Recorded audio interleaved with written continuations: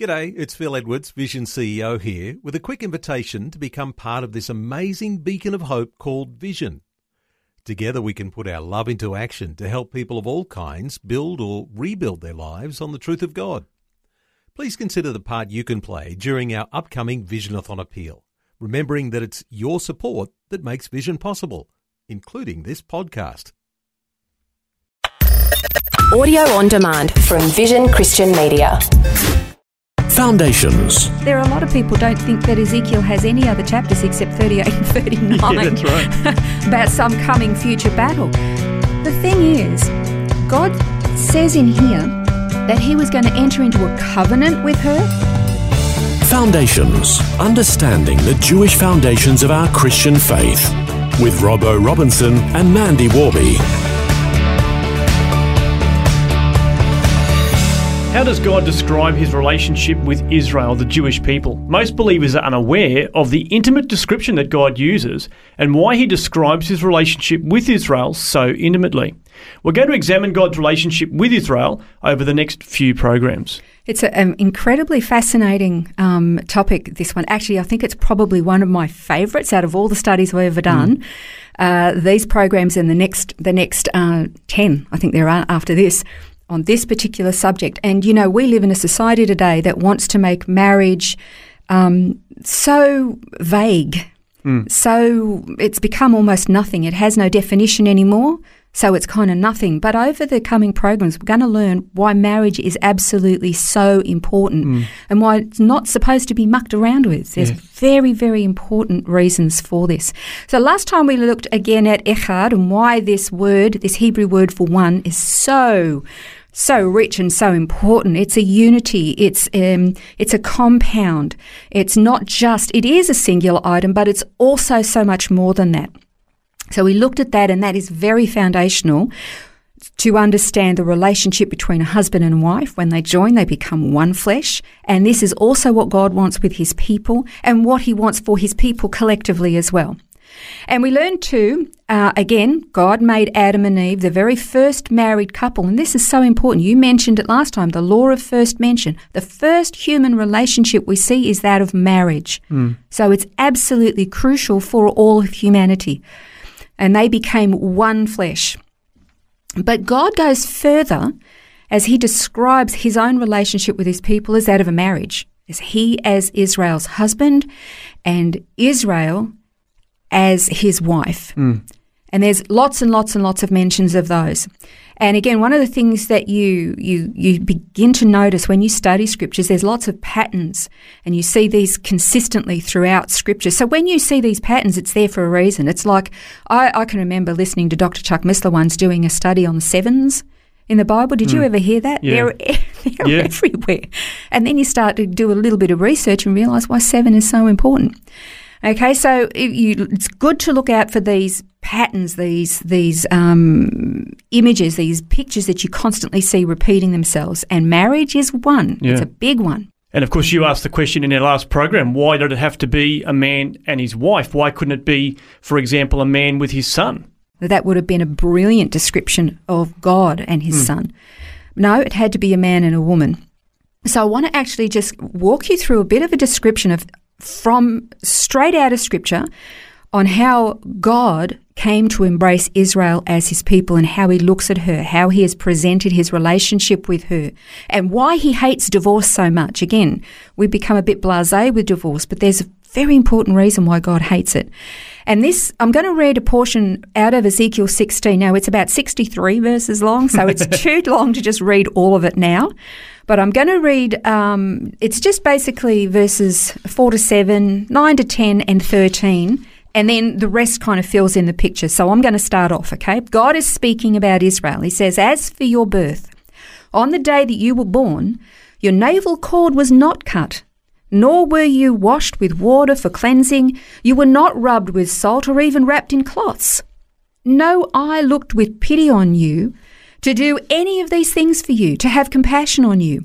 Rather, you were thrown out into an open field, for you were abhorred on the day you were born. When I passed by you and saw you squirming in your blood, I said to you while you were in your blood, live. Yes, I said to you while you were in your blood, live. I made you numerous like plants of the field. And then you grew up, became tall, and reached the age for fine ornaments. Your breasts were formed and your hair had grown, yet you were naked and bare. And then I passed by you and saw you, and behold, you were at the time for love. So I spread my skirt over you and covered your nakedness.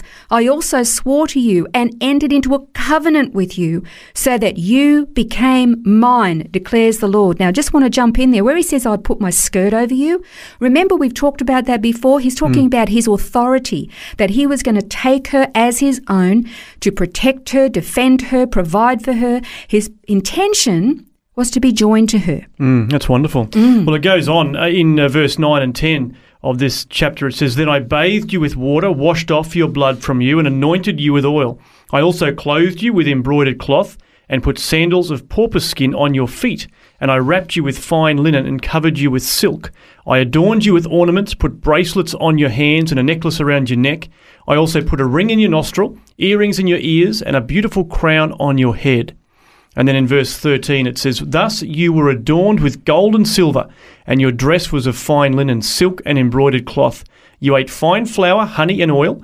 You were exceedingly beautiful and advanced to royalty. What an amazing picture that is. Isn't that extraordinary? It's God beautiful. marrying Israel. She became his wife. And it's so blatantly obvious. You know, it's kind of sad that we often read these particular chapters.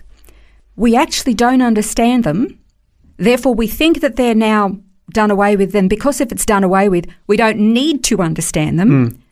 And therefore, we just keep reading. In fact, there are a lot of people don't think that Ezekiel has any other chapters except 38 and 39 Yeah, that's right. about some coming future battle. The thing is, God says in here that he was going to enter into a covenant with her. So therefore, we're talking about something that lasts forever. So if this was current then when it was first revealed and written, it's current today and it's going to be current tomorrow. It's going to be relevant forever. And this is God talking about his wife.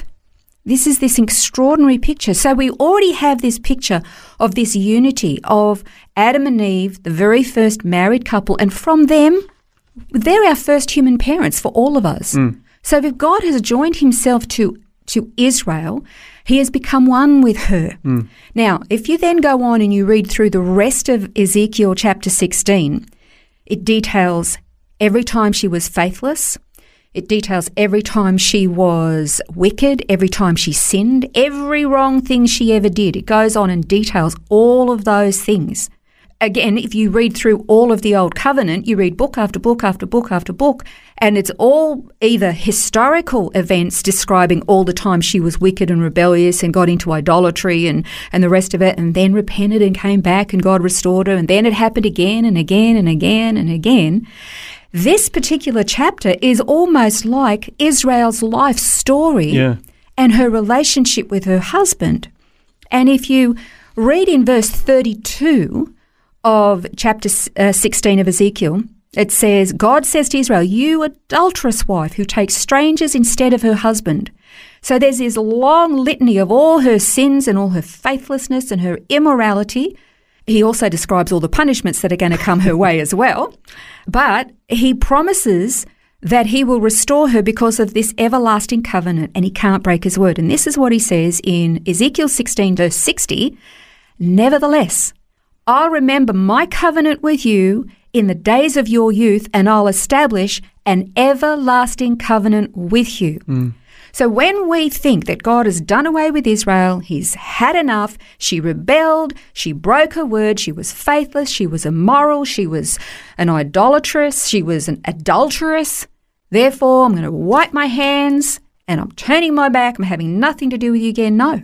Because he says, I'm going to remember what we had at the beginning when you were young, and we've got this everlasting covenant. My relationship with Israel, God says, is going to stay exactly the same because she's my wife, I'm her husband. He could divorce her. In fact, in Hosea, it says, I'm going to divorce you because you've done all these things. And then he relents. He says, no, I'm not. I'm going to restore you again, because he hates divorce. Because it breaks this picture of God's relationship with his people.